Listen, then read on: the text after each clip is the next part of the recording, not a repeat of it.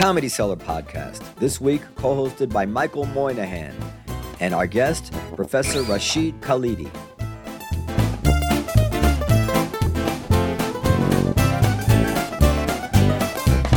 Okay, here we go. Ambushed. Rashid Khalidi, Edward Said Professor of Arab Studies at Columbia University, claims that I ambushed him with this interview. He never wants to do the show again. You be the judge when you listen to it. And note that at the end of the interview, he doesn't sing that tune. He's quite more willing to do the show in the future. Something changed maybe as he processed what went on. What would an ambush be? I suppose it'd be something like bringing up surprise questions about something that happened personally with him, something with a student, something he wasn't expecting, dredging up some ridiculous thing he said 15 years ago or a tweet that he wasn't expecting without any warning. How about asking him straightforward questions about the Hamas-Israel war, including about things he said in a lecture like 4 days prior? Because that's all we did. We asked him very, very straightforward questions.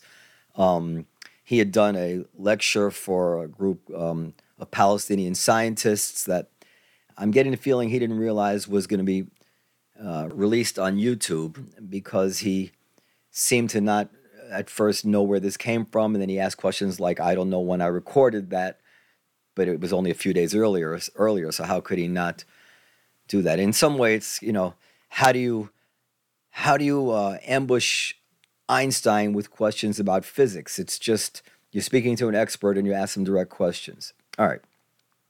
Few notes. There's a political argument going on here, but it's always important to remember that this is not just an academic argument. There's tremendous. It's not just a perfunctory disclaimer. It's important to remember that people are suffering terribly on both sides, and in some way, you have to give people suffering some margin of error for emotional overreaction. Some of the statements we hear from people directly implicated by this, I think you should let go. Some of them you can't let go. Many people at first were measuring the attack on Israel in kind of units of 9/11. 1,200 Israelis killed was the equivalent in American per capita of 12 9/11s. So I asked a statistician I know to calculate for me, and I think it's worth knowing that 1,200 Gazan civilians killed would be the equivalent to them of 36 9/11s for that community. Israelis say, Bret Stephens said the other day, that in Israel, everybody knows someone who was killed. Everybody knows a family who's been personally devastated by this. Well, imagine what that's like in Gaza. This is not in any way to argue that Israel shouldn't act. To the contrary, but just to remind ourselves that there will be innocent victims on all sides, and the lives lost and the destroyed, heartbroken lives the dead leave behind are so horrible to think about that maybe we risk not thinking about it unless we force ourselves. I've said before, I feel personally that we're in some kind of war, especially in America, and I guess around the world, for the Jewish psyche. I want my kids to enjoy the same carefree, matter-of-fact Jewish identity in college that I had. I could wear a Tel Aviv University t-shirt. I could go to any kind of Israel thing. Basically embrace my nationality on campus the same way as any Italian or black person could. But from what I'm told and what we're seeing, that's not the way it is today. I know someone who went to Columbia recently, and they've told me it's anything but that kind of atmosphere now. I just dropped my kids off to Hebrew school just before I'm doing this, and I wonder if these days that I force them to spend in Hebrew school learning all this mumbo-jumbo that I don't even pretend to them that I believe, forcing them to go learn to chant in a language they don't even understand, is this going to backfire? Is this going to make them reject it, or will it do what I hope, which is to connect them in some way?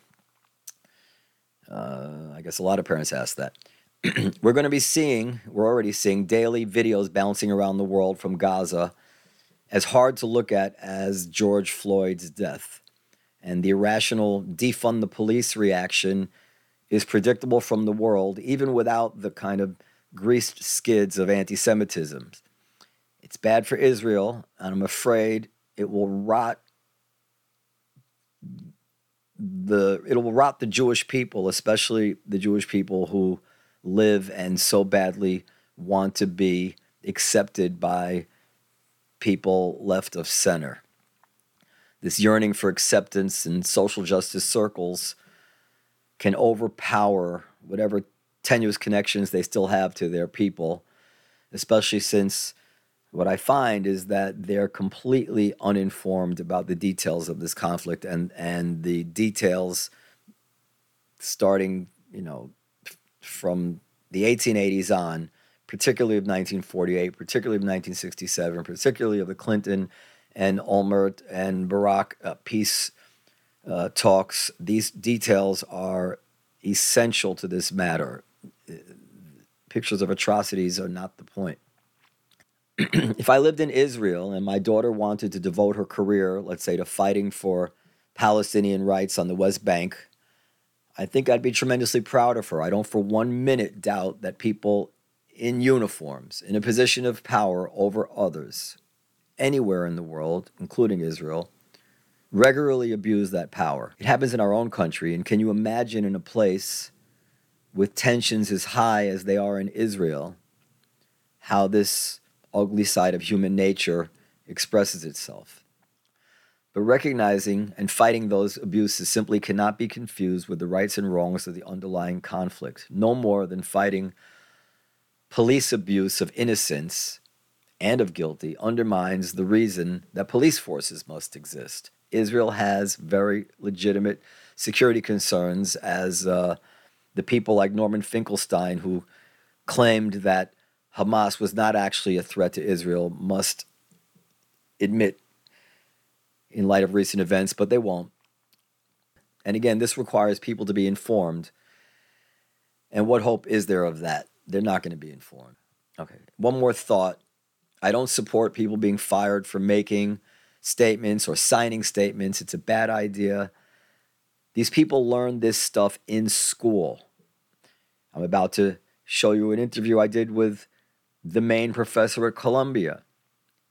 He represents probably the standard line that these children are taught in school, these kids, these young adults are taught in schools.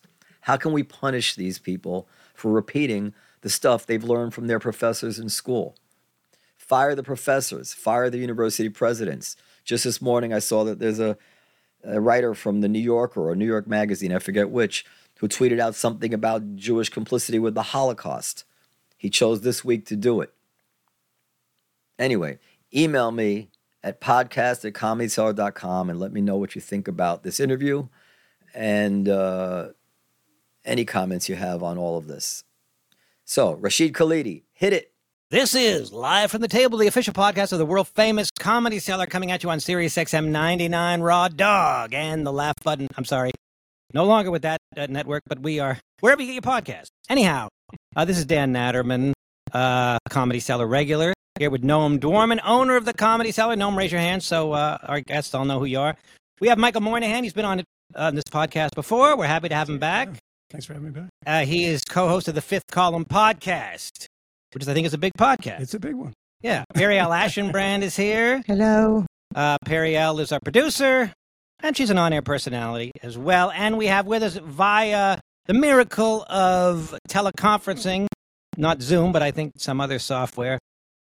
Zoom. Oh, Riverside. Riverside. We have Rashid Khalidi, who is a Palestinian-American historian of the Middle East and the Edward Said Professor of Modern Arab Studies at Columbia University, right here in New York, served as editor of the Journal of Palestine Studies from 2002 to 2020. Welcome to our show.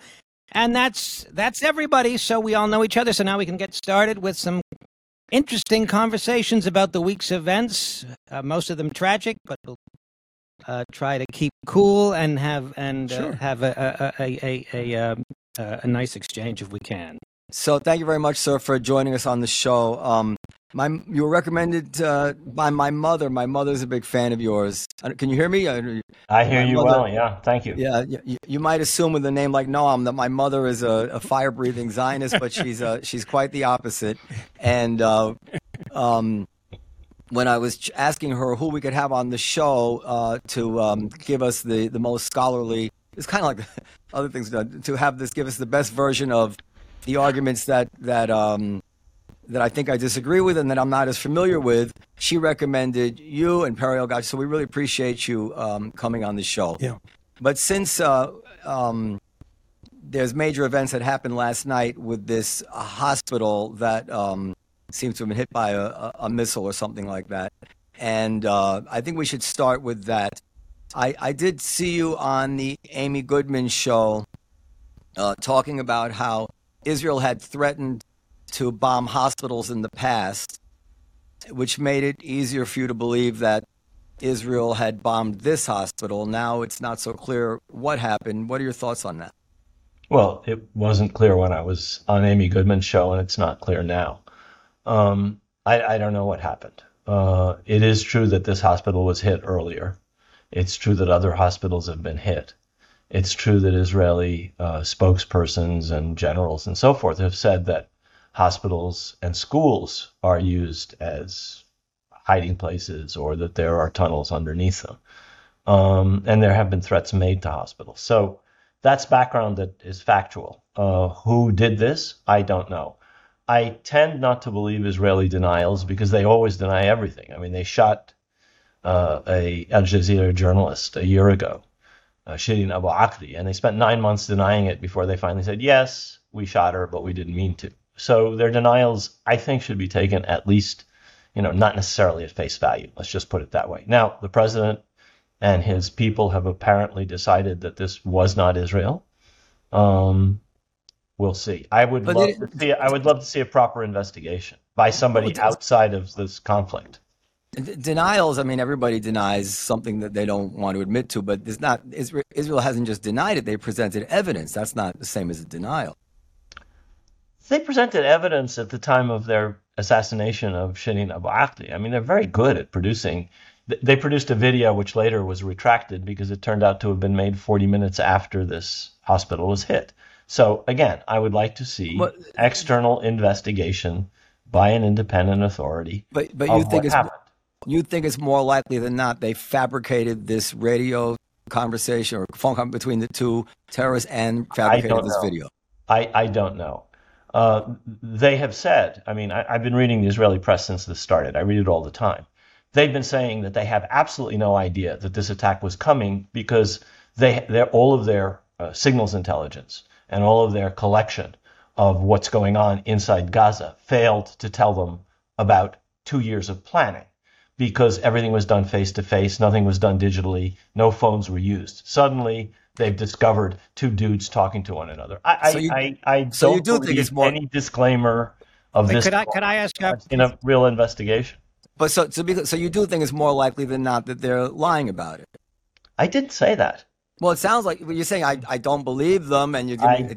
I don't. I think a reasonable person until I've seen a proper investigation.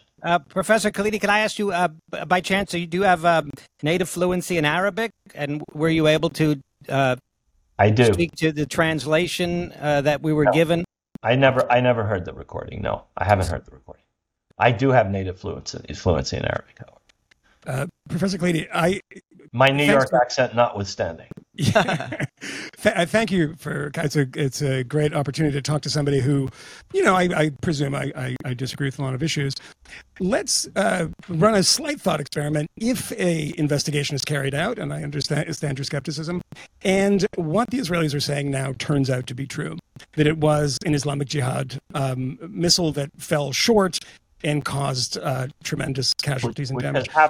Which has happened. Correct. Yeah. And so, what does that mean? Considering the response to this was pretty vociferous. I mean, you had, of course, meetings that were scheduled between countries that were canceled. We had a lot of response to this.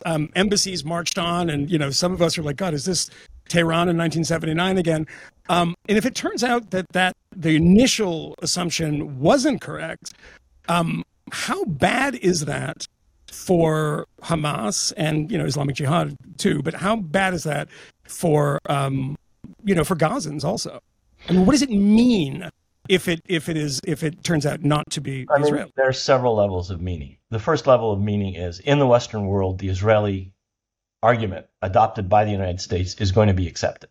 So Israel has won. It's a piece in Haaretz this afternoon. Israel has won the narrative war over the hospital. That's true in the Western media sphere. United States, Western Europe, white settler colonies. Fine. The rest of the world, which is more skeptical about what Israel and the United States say, there'll probably be a different reaction. Whether the first group are right or the second group are wrong is not my point. My point is that the impact of this in the Arab world, where people assume the Israelis are lying, whether they're right or wrong is not my point, is going to be the same. This will be seen as yet another massacre. I mean, they have killed 3,300 other people. So it's easy for people to believe that they may have been responsible for these 471, whether they're right or wrong. So I think that perception will probably last in the Arab world, even if an investigation shows that it's not the case. So, in one follow-up, I know it's an interesting position to be in, because it doesn't matter what the investigation is of certain people because of the narrative is there. The narrative is the narrative. But when you say the number of Palestinians who have died, that comes from the Gaza Health Authority. Right. Do you trust them? Yes. You do? Yes, I do. I have relatives there. I have people there. I have a close friend of mine is a surgeon working there. The numbers are basically accurate.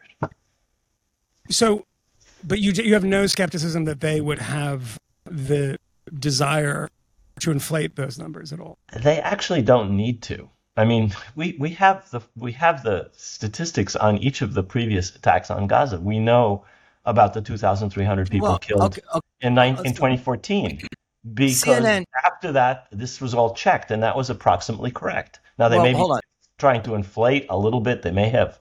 But I think basically the numbers are probably right. I'm sorry, excuse me. CNN says Hamas, which controls the enclave, said more than 500 people were killed by the bombing. Right. The Palestinian Health Ministry earlier said estimates indicate that 200 to 300 people died in the attack. The estimate that I have seen, the most recent one, is 471 people. Right, but I'm saying here's two agencies, presumably each of which I don't know what you're asking me about. In the middle of a horror like this. Let me finish what I want to say. In the middle of a horror like this, I am sure Hamas is just going to issue a number. Now, what we eventually got was what seems to be a more precise number. I don't know if that's exact or correct. I'm just saying that's probably right. So let's just cut in the latest casualty counts as of October 21st at around noon. Washington, a senior European intelligence source, says a maximum of 50 people died in this week's hospital bombing in Gaza, according to Agence France-Presse. The newly reported death count is 1/10 the original number reported by major news organizations and politicians worldwide. So much less, but still awful. Something like that looks to have happened. Hospitals are where people are sheltering because they think they're safe from bombardment. This is a Baptist hospital, so they figured a Christian hospital is a place to be safe. Whoever did this, a lot of people were probably killed. Okay, it's not, I'm sorry to say, it's not a number that's probably right, because sometimes nobody dies when something happens. Sometimes 3,000 people die. There's no number that's probably right. We don't, but I know that you don't believe Israeli reports of their casualty numbers, correct? You think that's propaganda when they say a number. I believe Israeli reports of Israeli casualty numbers.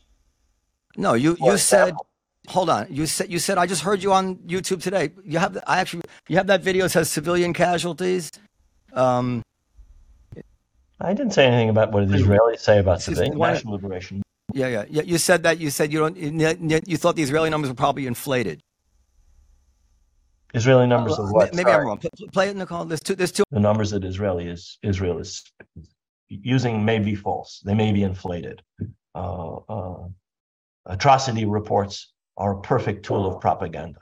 We know this from the American war on Iraq in 1990, when Kuwaiti babies who were supposedly taken out of incubators to die never existed. We know this from World War I, when Belgian nurses who were supposedly raped by German soldiers never existed.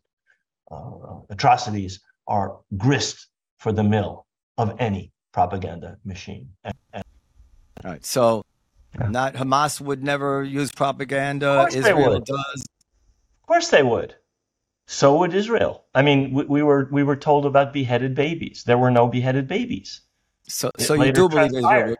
On the other hand, there were hundreds of Israeli civilians who were killed. That didn't need to be exaggerated. That was true. And But I you am said sure that you that thought there the are Israeli thousands of people who have been killed in Gaza. That doesn't, I mean, I'm sure there have been exaggerations, but the guys. basic fact is hundreds of people were killed inside Israel, civilians I'm talking about, at least Right. 900, But more probably. I was right in hearing you say that you think the Israeli numbers are likely inflated. Or I mean, possibly. I have to go back and listen to this, and I'm not quite sure what you're trying to get at. In wartime, there is inaccuracy. In wartime, atrocities are used for propaganda. Okay. That is a fact. What I'm getting at is that That is what I think I was saying there. Does and by the way, Hamas exaggerate? Yes. You just gave an example of that. They said 500. Later, the ministry said 471. I'm going to tell you something, and you may not believe me. I'm just getting at to try to understand what you're saying. You could be right that Israel inflates its numbers and Hamas is, to the I'm person. not going to nail my flag to that mast. Right. I'm not saying That's Israel's what I inflating thought. numbers. I think their I numbers thought, of 1,400 are probably very accurate of their okay. casualties in this attack. So, and then the other thing And is, I just don't quite understand why you're pursuing me down this rabbit hole. okay. So the other thing is, and the hospital thing is an interesting jumping off point to a lot of issues because it's kind of like a center of all the issues that emanate from this And Professor Khalidi, I would say that why I think it's important is somebody like me. I mean, you've been in this universe for your entire academic life. Those of us my entire life, not just my the entire life. I mean, in the study of it, maybe your entire life too. But those of us who haven't been, we're in this situation after a sort of, from 2016 on, we constantly hear talk about misinformation, et cetera, how to adjudicate what is right and what is real. So it is actually important to me who to trust. And if you're saying, well, I do trust the Hamas authorities, I want to know why. I mean, what is it? I don't trust Hamas propaganda. I do trust the health ministry. That's what you were asking me about. You were not saying, do I trust Hamas propaganda? No, I do not. Okay, well, so you're saying that they're... I do. Why? Okay, so, because I know people there who are involved. That's why I trust them. Now, are they absolutely accurate? Probably not. Are they very close to being accurate? I think probably they are. Okay, so you're saying that the health ministry is separate from the propaganda apparatus. The government, but the health ministry is just a ministry of the government. Anyway, I'm not quite clear where we're going with this. Okay, I tried to clear up why I thought that was important. So, and then the other thing I want, so when you said that Israel's threatened to attack hospitals in the past, I looked this up and I traced it down with Michael. So there was an MSF tweet. It's like an aid group. It's a French thing. I don't know if they're actually French. Médecins Sans Frontières. Yeah. It said Israel has given Al-Auda Hospital just 2 hours to evacuate. Our staff are still treating patients. We unequivocally condemn this action. We are trying to protect our staff and patients. So they didn't threaten the hospital as to compare to what this would be, an unwarned massacre. They threatened them that we think this is a legitimate target and we want to give you time to get out. And then apparently there wasn't enough time to get out. So MSF tweets again, clarification. Israeli forces have now postponed the demand to evacuate. Right. And because it seems like Israel felt they couldn't bomb it because there wasn't enough time for these people to get out, which is a very different thing than I thought you were saying when you said, yeah, I believe Israel did this because they threatened to attack other hospitals, as opposed to, I would have said, I don't believe Israel did that because in the past when they bombed hospitals, they always warned them and gave them even extra time to get out. What am I missing there? What you're missing there is that this hospital was bombed previously, a couple days ago. The same hospital, the Ahli Ma'madani Hospital, which is a Baptist hospital, as it happens. It was bombed a couple days ago. Other hospitals have been bombed. Just let me turn this off. Sorry. And it's not just the quote that you guys pulled up from Médecins Sans Frontières. Giora Island, who's a former national security advisor, has been saying hospitals and other Israeli officials, present and past, i.e. reserve officers, major generals like Island, and others, have been saying Hamas has underground facilities, headquarters, and so forth underneath Underwood schools and hospitals. Is that true? I don't know. I'm not in Gaza. I'm just telling you what Giora Island said in a piece in, I believe, Haaretz. I'm not quite sure where it was. Is it possible that it's true to you? Do you think they do things like that? That's not you don't know. You don't know. Isn't it? Do you know where the United States has underground military facilities? Do you know where Israel has underground military facilities? How am I supposed to know? I will guarantee you that the United States does not have underground facilities under hospitals. I'm not saying that. I'm saying, do you know what any military organization has underground facilities? How am I supposed to know that? That's not what I asked you. I asked you whether you think it was possible that Hamas would. I have no idea. I have no idea. That I find hard to believe. You have no idea. It's a crucial question to the whole. How can you analyze this conflict if you don't know if they're doing something like that or not? How am I supposed to know that?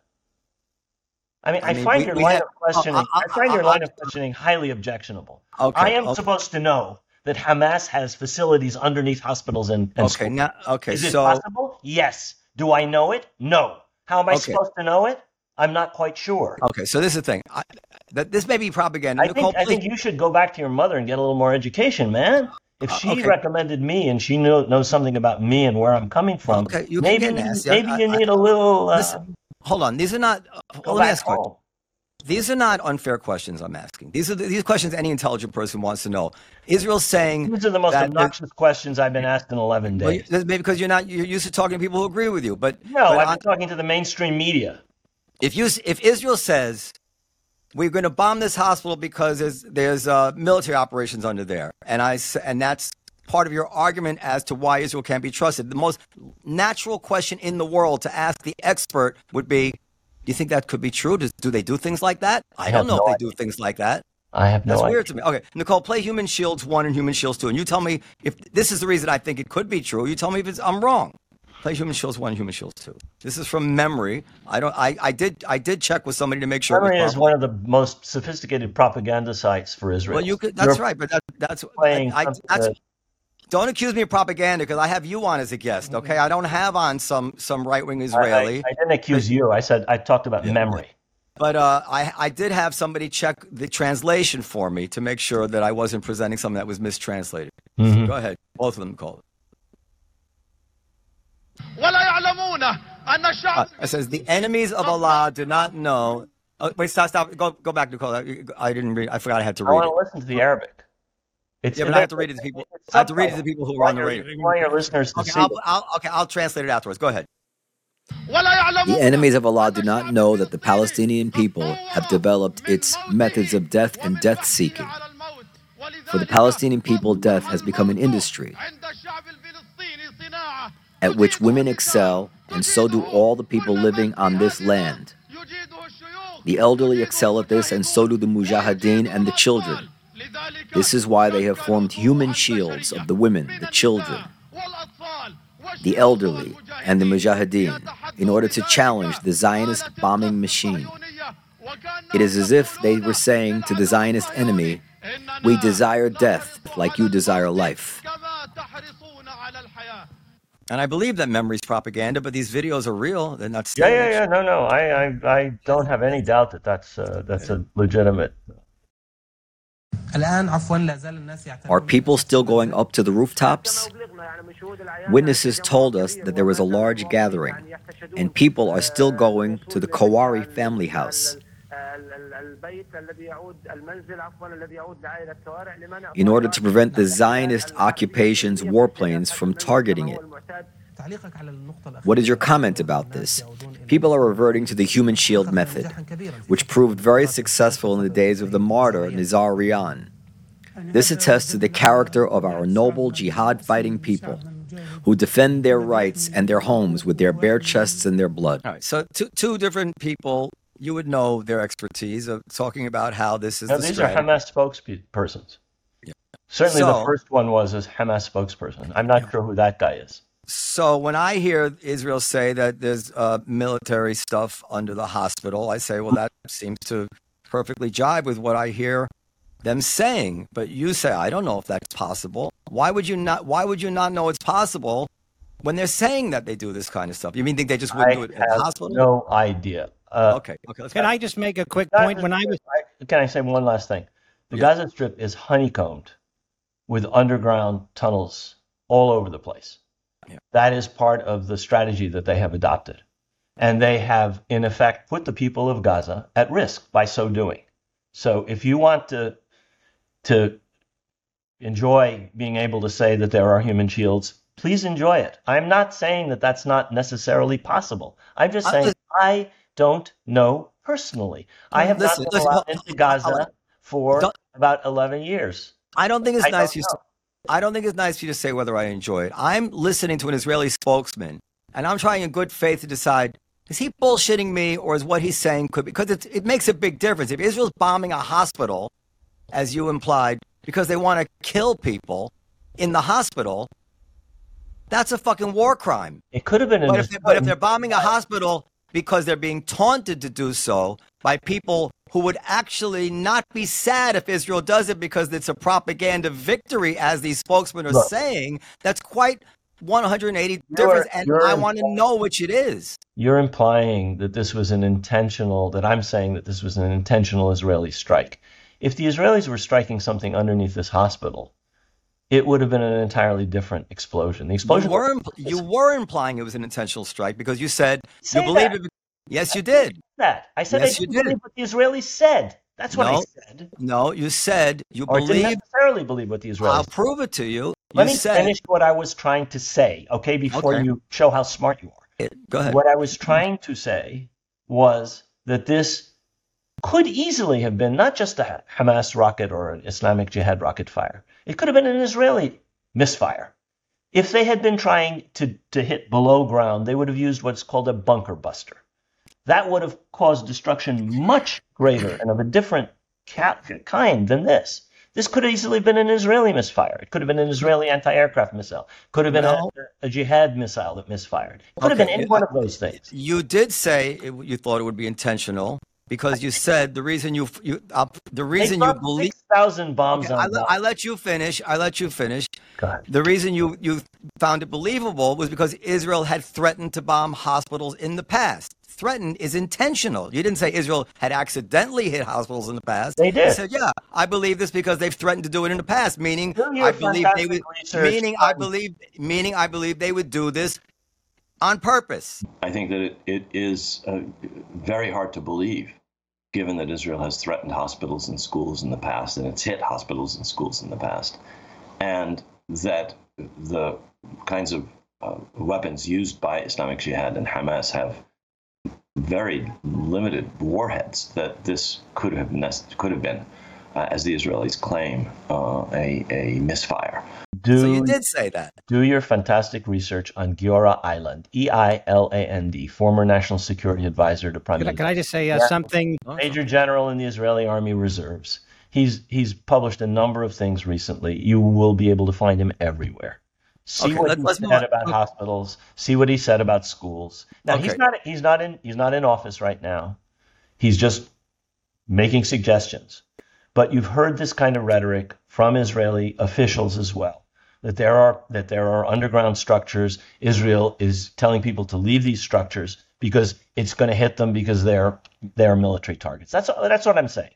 That's what I meant to say. If I misspoke, this is what I meant to say. That's fine. If you misspoke, then you misspoke. You get a chance to correct it. So let's get on to the heart of the matter.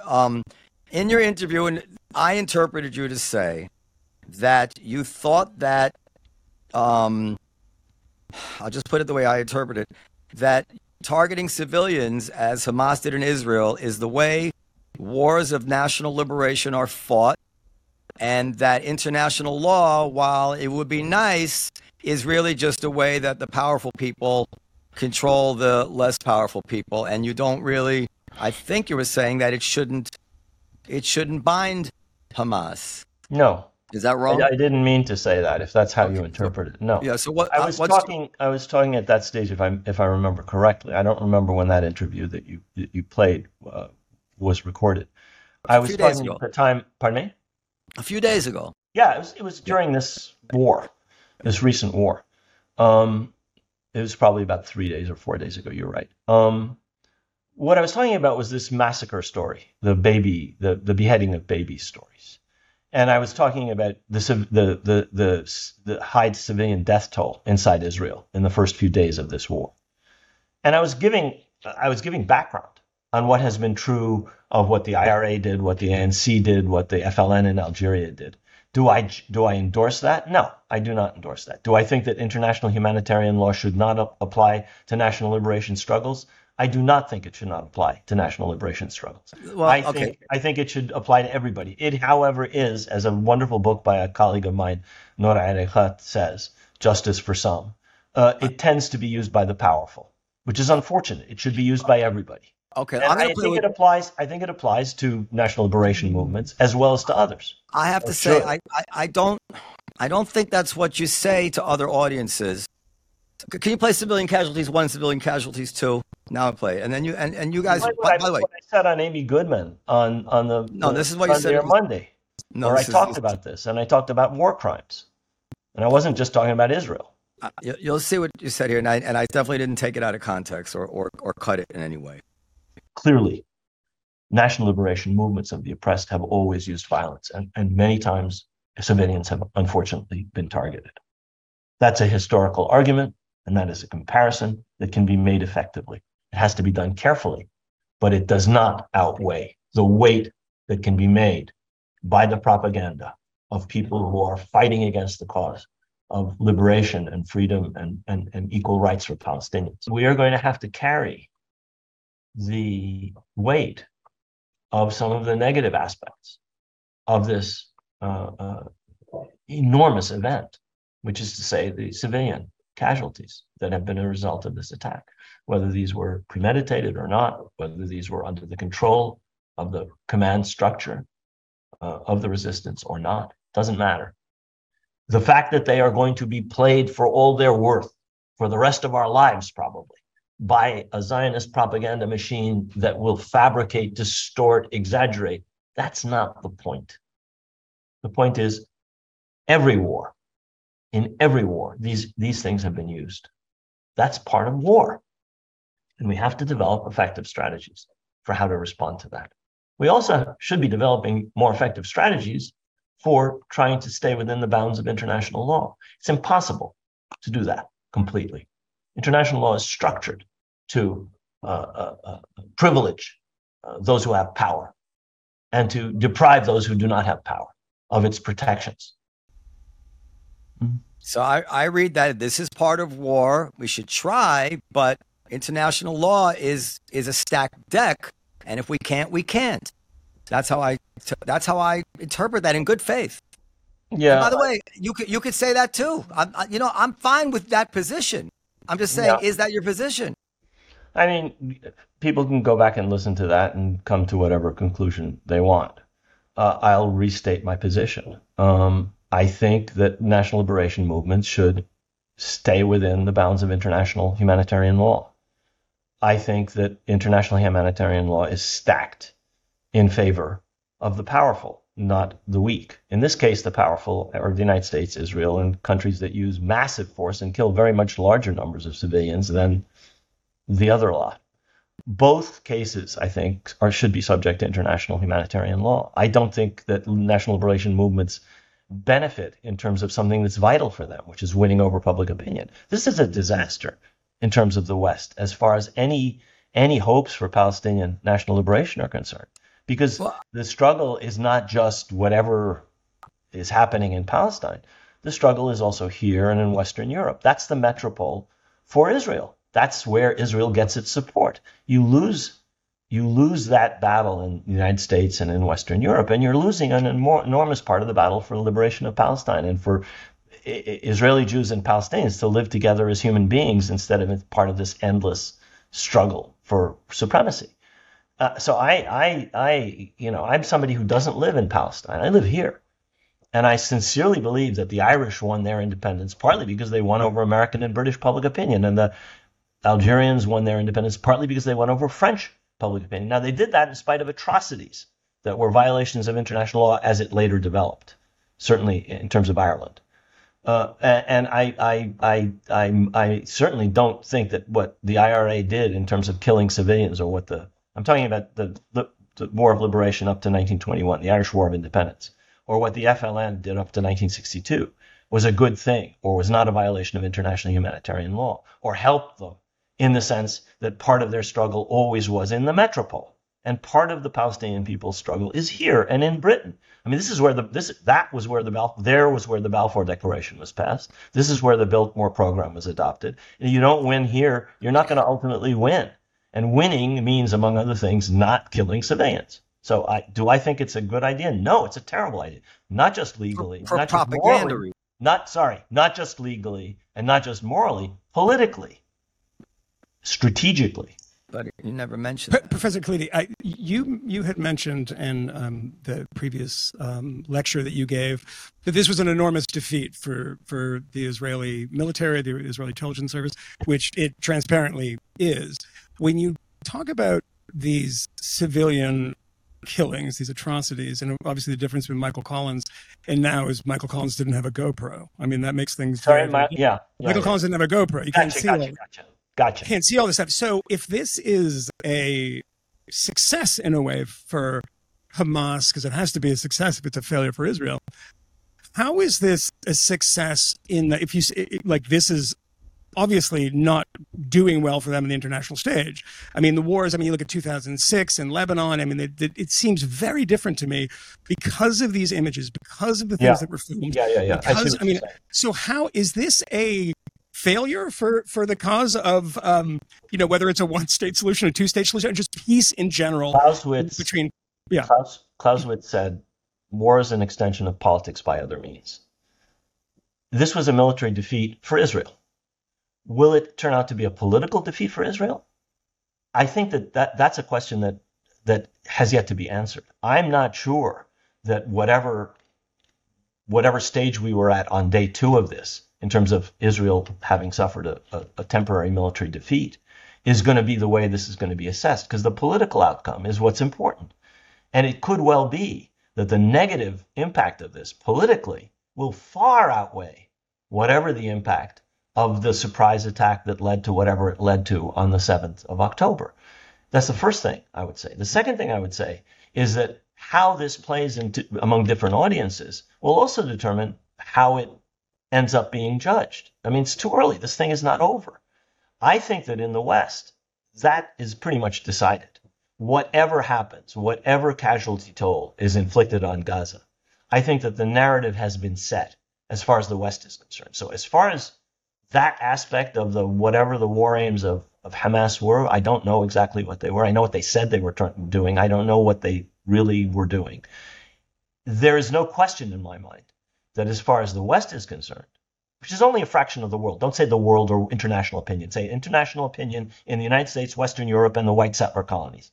That group of people, this has been a defeat for the Palestinians as far as I'm concerned. Now, the rest of the world, frankly, looks at these things differently.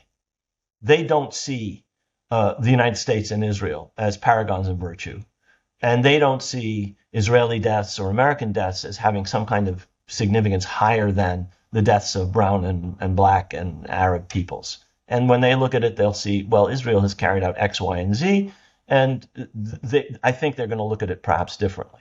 But as far as the West is concerned, I would argue that you cannot say that this was a victory. Certainly it wasn't. Whatever happens, whatever we decide happened on the battlefield or will happen on the battlefield. Professor Khalidi, you mentioned white settler colonies. Do you see this as a battle? Do you see the support that Israel has in the West as white solidarity? No. I think that Israelis are seen as like us. I think people say, they're Westerners. They're part of Western democracy. They are part of the Judeo-Christian tradition. I don't think it's a white settler. When I say white settler colonies, I'm saying United States, Canada, Australia, New Zealand. Those are white settler colonies. We are a white settler colony. I live in Manhattan. That's not a Anglo name. And I take it further. I mean, Israel is a national project, but it's also a settler colony. I mean, as early Zionist leaders frankly admitted, Herzl, Jabotinsky, they had no qualms about saying that. Say we have a right to the land. They talked about biblical connections. They saw themselves as the rightful owners, having rightful title or having rights. But they understood that they were Europeans. Herzl talked about we're going to create a barrier against the barbarism of Asia. I'm paraphrasing. Do you see? So that is a way in which the frontier ethos that Americans have is seen as similar to Israel standing up against all these barbaric Arabs. But do you see Jews, European Jews in particular, as having any cultural and genetic connection to that region? Probably. I don't know. I'm not a geneticist. I can tell you that they have a religious connection for sure. I wouldn't go into the genetics. I'm not sure the Palestinians or the Israelis have a genetic connection. And by a genetic connection, what do you mean? Are we going to go back to 1200 BC and dig up the DNA of whoever the hell is buried there if we can figure out who they are and compare it to current DNA? Well, there is science. I'm not sure that's a way of providing a 21st century land deed in any case. But I mean, how do you define indigenous then? You refer to the Palestinians as indigenous, but the Jews as not indigenous. What do you mean by the word indigenous? Let me play what I'm referring to. It's important to stress that settler colonialism and occupation are indeed at the root of everything that is happening in Palestine. It's not terrorism. It's not Islamic fanaticism. It's not any number of other false explanations that are being given for what is happening. It happens that Monday, the first day that I had to do media about this, was a national holiday in the United States, which is officially described as Columbus Day. People of conscience in the United States now call it Indigenous Peoples Day. This was an opportunity and is an opportunity to remind Americans that Palestinians are the indigenous people of the land, the indigenous people of their own country, the indigenous people of Palestine. It is an opportunity to remind people in the United States, a settler colony, that the settler colony created by Zionism pushed the people of southern Palestine into the Gaza Strip, that the people who are refugees in the Gaza Strip since 1948 are the descendants of the indigenous inhabitants of the now erased towns and villages and cities of southern Palestine. Are we indigenous in the United States now? We have a settler colony that's been here for 4 centuries. At a certain point, you have to argue the settlers sort of become natives. Have Israelis become natives? In a certain sense, they have. But the indigenous population of Palestine, when the political Zionism developed in the late 19th century, were Palestinian Arabs. Some of them were Jews, most of them were Muslims, many of them were Christians. That was the indigenous population at the time the Zionist political project began in the late 19th century. But some of them were Jews. Absolutely. So then when you say Jews are included in indigenous people then? Absolutely. So in Palestine and in many other parts of the Middle East. So then what's the criticism of other Jews joining their fellow Jews? They're not interlopers. I'm not criticizing anybody. I'm saying it was and saw itself as a settler colonial project. That's all I'm saying. But you distinguished between the Israelis and the Arabs as being indigenous and non-indigenous. I also just said that you have to understand that there comes a point where even where you're talking about settler colonialism, you have to understand that these people become natives. But the Jews were there all along. It was a small population, but right. Jews maintained a population there, I believe, from before the time the Arabs were there, right? Very possibly continuously, yeah. Yeah. As even more the case with Iraq. I guess what I'm asking, if that's the case, then what is... But that's not the political project that Zionism is. What I'm saying, if you're acknowledging that the Jews were indigenous and they were there all along, then it kind of blunts the whole indigenous argument to me. It's like, okay, so these indigenous people and those indigenous people People from around the world in desperate situations came to expand the existing indigenous population of this land, and then trouble ensued. But he's making a distinction between European Jews and Jews in the Levant. You're making that distinction. Well, I think he's making. No, he never said that. No, you're conflating. Is that Noam I'm talking to? No, yeah. You are conflating the existing Palestinian Jewish population and the Jewish populations of other parts of the Middle East who are indigenous to the Middle East with persecuted European Jews who, for political reasons and because they've become nationalists, they've developed a modern 19th century national consciousness, believe in a return of the entire Jewish people as a refuge from persecution in Europe to Palestine or to the land of Israel as they saw it. Are they indigenous when they arrive? No. Do they see themselves as indigenous when they arrive? No. Do they believe they have a right? Yes. Are other Palestinian Jews, or other Palestinians who are Jews, indigenous? Yes. But you're conflating between the two. You see what I'm trying to say? Yes, but my attitude is if there's a country of indigenous Jews somewhere and I find myself in trouble and I go to join my people, as it were, I'm not a settler or an interloper. I'm immigrating to a land which is indigenous to my people. That's not what indigenous. That's all right. So okay, let's fast forward to which my people claim a biblical right. No, biblical right is another matter. I don't have to endorse every Zionist argument. I'm responding to what I thought was your argument that the Jews were not indigenous there. So let me ask you this. What is the solution? Do you believe in a one-state solution or a two-state solution? I believe in a solution where you have absolute equal rights for every individual and for both peoples. Whether that's one state or a multi-state or a confederal or a federal solution, I'm agnostic about. Well, I mean, practically, given the realm... Practically, we have a one-state solution now in which Jewish supremacy has been established by constitutional laws, and where one people has human and political and civil and religious rights, and most of one people is deprived of those rights. That situation is unjust and unsustainable. Yeah, and that's not what I meant. I think the Palestinians can demand tough concessions from the Israelis, things that the Israelis may never have conceived that they might have to do, raising settlements, things like that. I don't think they can ever expect that Israel will allow the Jews to become a minority population in Israel. That would be the one-state solution. Nor do I actually believe that, in good faith, the Palestinians want to be a minority population in a democratic majority of Jews. We have a one-state solution, whether you like it or not, with a majority of Arabs. Right. A different type.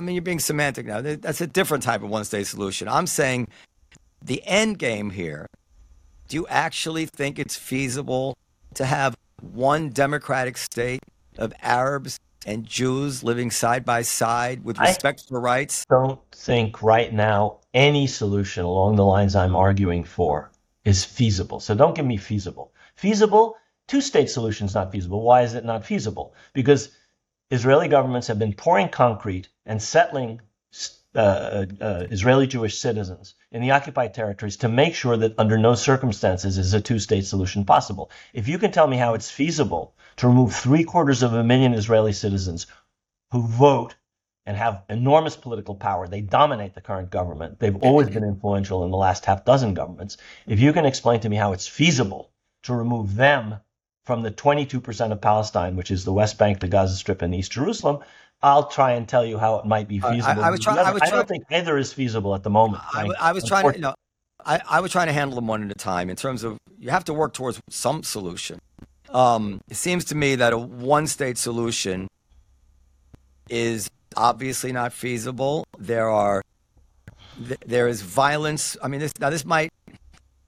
I'm reluctant to say it, but this is my own feeling about it, which is probably ignorant, so you can correct me. But as a Jew, I say to myself, I look across the Middle East and I see sectarian violence among different Muslim sects and the way Christians are treated in Muslim countries as 9 out of 10 of the bloodiest conflicts that we've had in the last 10 years on the earth. And the idea that the one people who would get along in this kind of brotherly love thing would be the Jews, especially when the most powerful political organization, says things like a day of judgment will not come until Muslims fight the Jews, kill the Jews, when the Jews will hide behind stones and trees.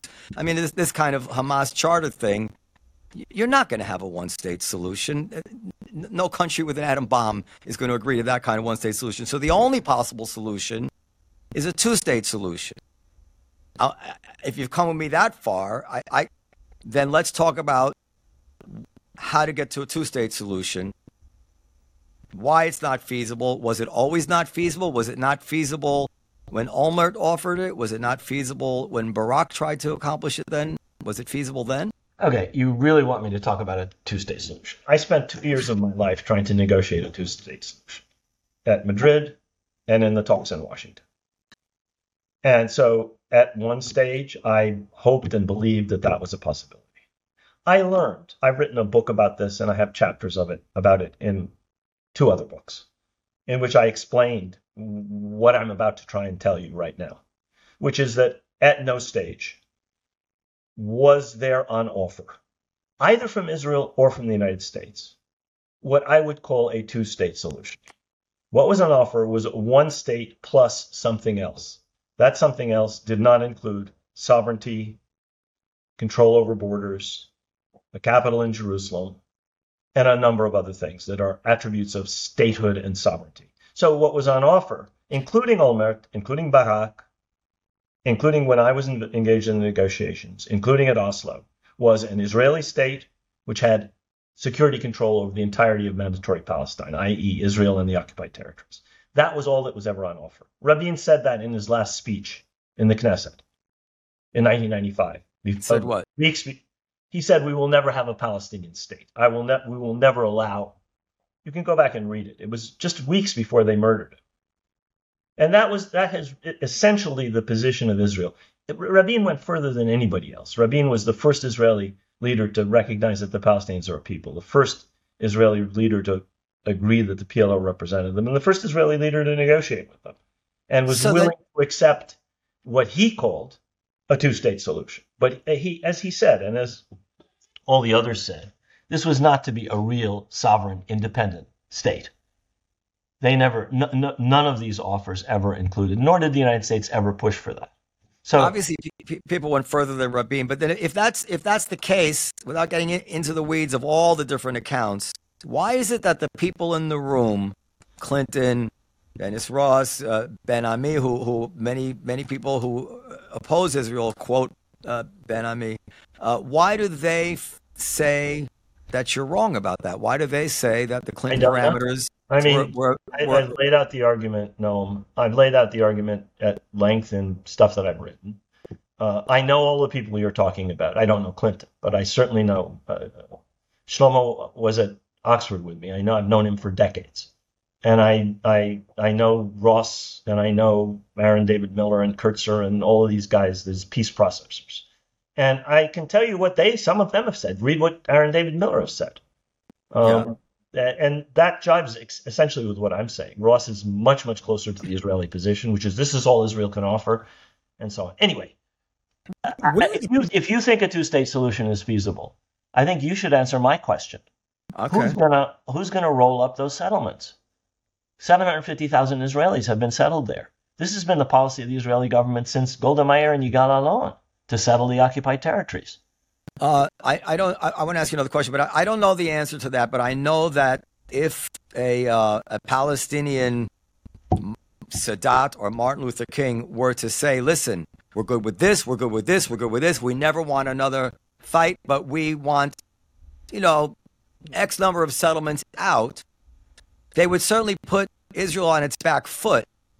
It wasn't that long ago when 100,000 people gathered for Peace Now in the square in Tel Aviv. There was a big constituency, and you know very well, there's a lot of resentment. It would roil Israeli politics if some Palestinian leader were to force that issue. I don't know whether or not it could happen, but I know that I would then maybe come towards your side of the issue if I said, "What the fuck is with you, Israelis? They mean it. Yeah. They want 2 states. They want peace. You're really gonna continue this over a few settlements? Get rid of the settlements." Which leads to a question that I would be 100% on your Professor Khalidi can answer, which is one that nobody seems to be able to answer now. And, there's a lot of, it must be frustrating, the armchair pundits that are coming out in the past 8 days, 9 days, 11 days, telling you what's happening in Gaza.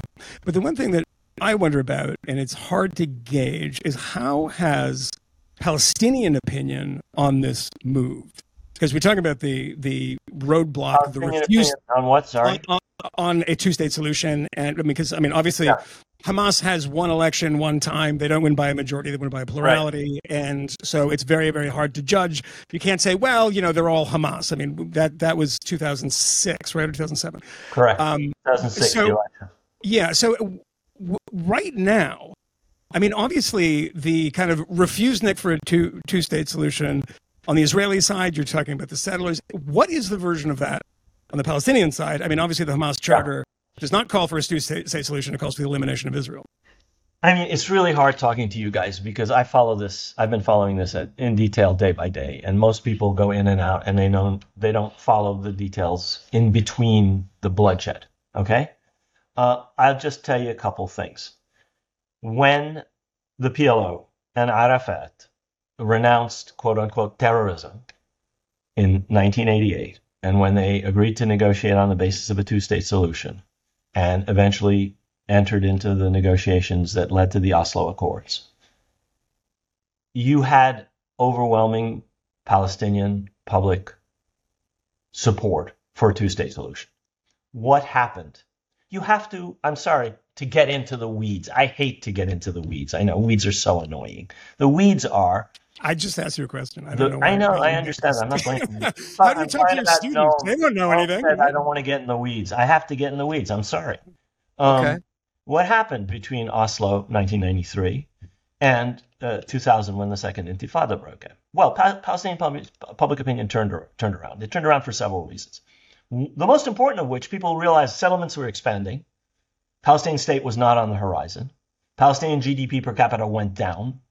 The wall was built, and Palestinian movement, which was completely free. I was living in Jerusalem in the early 90s. You could go anywhere. You could go to the Golan Heights with a West Bank license plate. You could go to the Gaza Strip, into it, without any restriction. By the time you got to 1997, 1998, the situation had deteriorated so badly for Palestinians that Palestinian public opinion started to turn away from a 2-state solution. That's why you had a second Intifada starting in 2000. The second thing I would say is that after the Second Intifada, after the horrors of the Second Intifada, you're talking about suicide bombing, you're talking about thousands of people killed, thousands of Palestinians, and I think almost 2,000 Israelis. Something very interesting happened after those elections of 2006.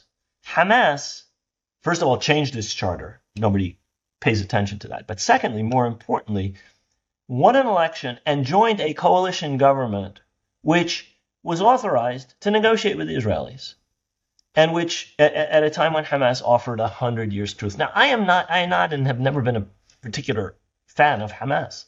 They are Islamists. They don't like people like me. I'm secular. They don't care for me or my ilk. Their social and other policies are abhorrent to me. But I'm just telling you what every author who's worked on this, every analyst who's looked at this has said. Something was opening there. They were, in fact, like Fatah, open to a 2-state solution at that point, 2006, 2007. What happens? The United States, Europe, and Israel slam the door on that option. Hamas becomes, and partly in consequence of that, and partly because the hardliners are reinforced by the fact that the people who advocated that are systematically assassinated by Israel. Read Roman Bergman's book. I want to ask you a very, very good book, by the way. I just finished the book. It's very I think everybody.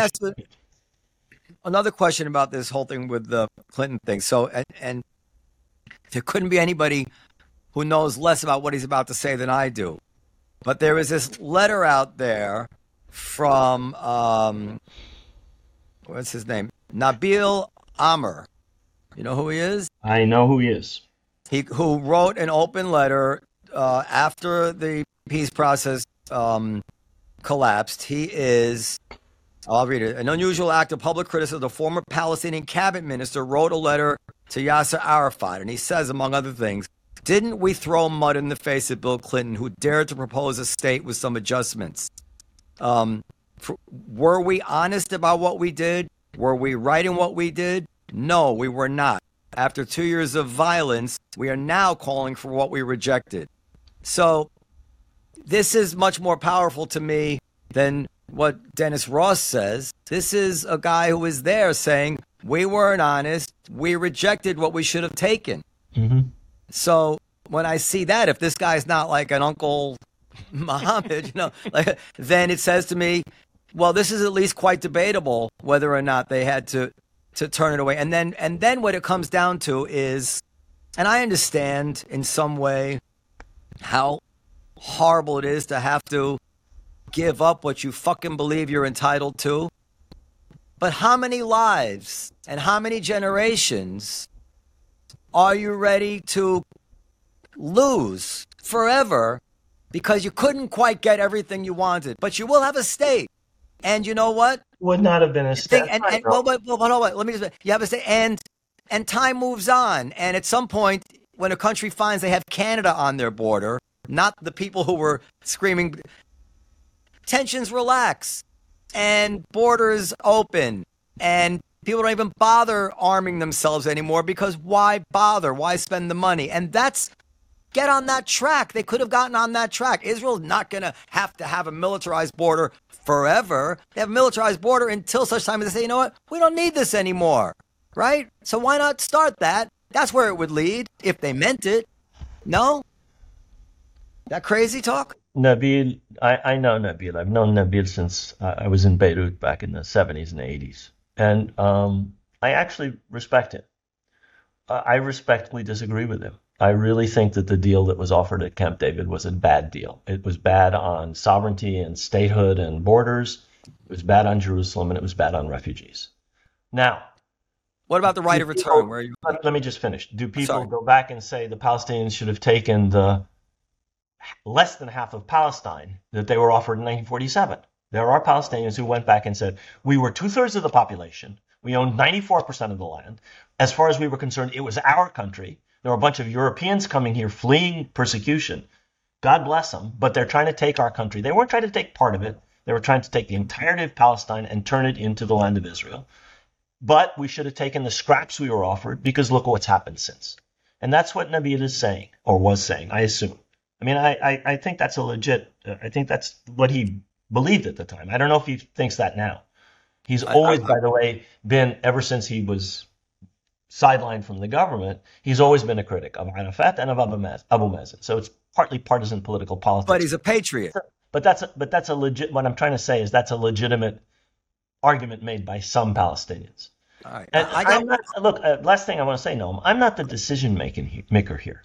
I spent a lot of time trying to get something that was, in my view, unjust, unfair, absolutely historically, unjustifiable. So it's not like I didn't have skin in this game. It's not like I was sitting there kibitzing with a pipe in my mouth saying, oh, we should do this and oh, we should do that. I spent a lot of time in Washington, weeks and months in Washington, trying to negotiate what you want. That has been cemented over. I'm really sorry. That bus has left the station. I tried it. I mean, decades ago when I was young, I was involved in trying to achieve that. I'm not saying I want a one-state solution. I don't know how in God's name these two people are going to live together in one or two or no states. I don't think anything is feasible right now. That's not my point. My point is, if you want to argue for a two-state solution, please argue the obstacles. And the obstacles are not, just last thing I want to say, no. Sure, go ahead. The obstacles are not Israeli security. The obstacles are the Greater Land of Israel movement and the people who were radicalized, the religious figures who were radicalized by Rabbi Kook and his followers into what is now 750,000 Israeli Jews living in the occupied territories. You figure out how to deal with that, and maybe you can talk two-state solution. Because the security issue is not easy, but this is not easy. This is impossible. I don't know how to deal with it, but I know. Jerusalem is equally impossible in the same sense. I don't know how to deal with them. But it's kind of like I think what's the best time to plant a tree? 20 years ago. What's the next best time? Tomorrow. Like that problem is we're on the same side of that problem. But that's only gonna get worse and worse and worse. So that has to bring sober-minded people to start thinking practically, even if it's even if it's painful. But listen, I like where this conversation is now. I know I don't want to keep it long. I have one more question, and I'm sure Michael might have another question. Maybe in the future, I'll really try to bone up on the whole Clinton thing. The problem is that there's not even one set of facts that people agree on, so it's really hard to argue about it. Read Dennis Ross, read my book.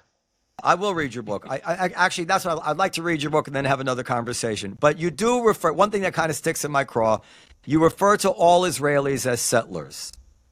And I think that to people who don't know where you're coming from, they start thinking that the people that were killed by Hamas in the kibbutz, these left-wing peaceniks that were killed, were settlers, a la the people you've just described in this crazy Israel movement. Do you mean to refer to all Israelis as settlers? Look, we are settlers. In that sense, yes, all Israelis are settlers.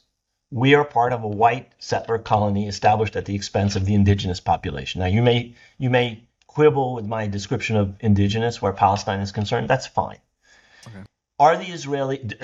Do the Israelis constitute a nation? Yes. Do they have rights in Palestine? Yes. How do you mesh that with the rights of the indigenous population, of the people who have been oppressed ever since this process began? Now, that is another question. When you talk about settler colonialism, does that mean you don't recognize the national existence of Israel? It does not mean that. No, can you do me one favor then? You don't mean that these people as civilians deserve to be protected under international humanitarian law? It doesn't mean that. Can I just put a little thing in your head as you're going to be talking about this, as you will in the future? Can you, if you could find it in your heart when you refer to what's happened, not refer to the people who were killed as settlers? I never did that. Yeah, you did. This tsunami of misinformation which devalues Palestinian life. An example is the way in which the civilian casualties in Israeli border settlements, starting on Saturday, are being exploited by the Western media, taking their talking points directly from the Israeli media. Maybe it's a slip of the tongue.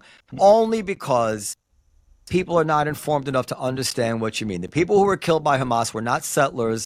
They were left-wing, largely commie, peacenik type people. So can I say something to you last Sure. night? Sure. Do you know where the people who live in Gaza come from? From the land of Palestine? No. Originally.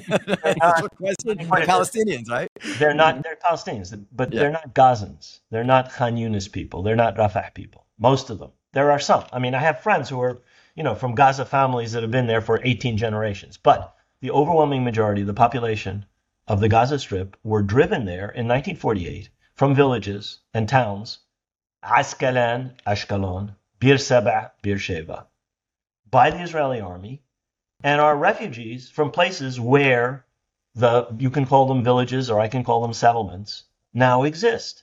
So I'm not calling them settlers. They're Israeli civilians, okay?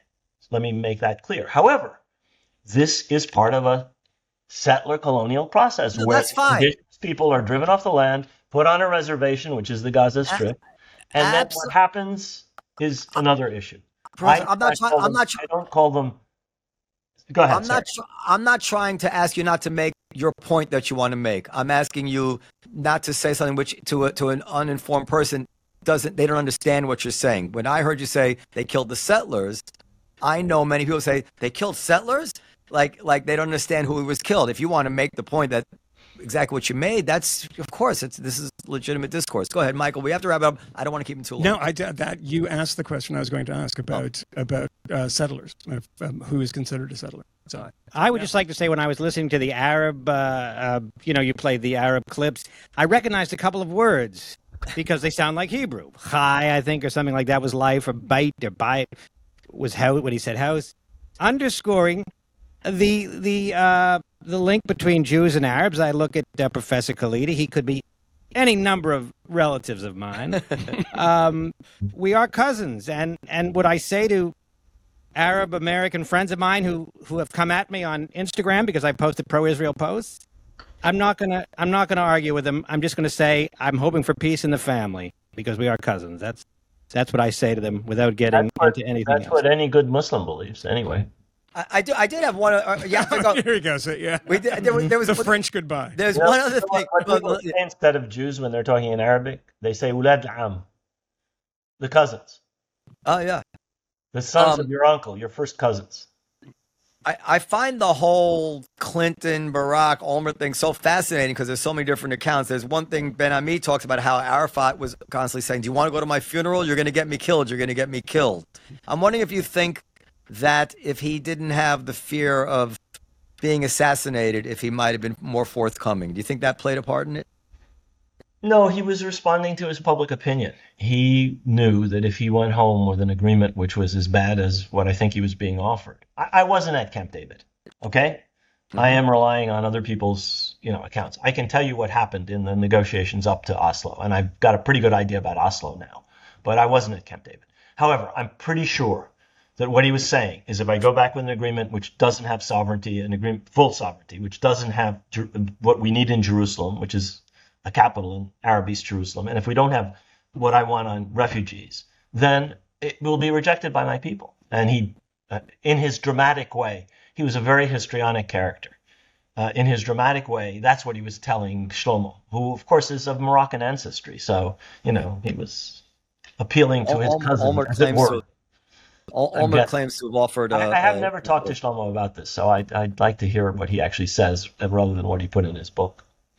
Ulmer claims to have offered a capital in East Jerusalem. He said it was the hardest day of his life or something. Anyway. Wait one second. Professor Khalidi, I just want to say, because my engineer is going to kill me if I don't, to please stay on the line until your files upload. Yeah. By the way, Riverside works at you. I read that. Thank you. Yeah, so listen, thank you. I think this conversation is ending quite nicely. It's the kind of conversations I like to have. I don't mind getting a little testy with each other. I think that can be fun and bonding in its own way.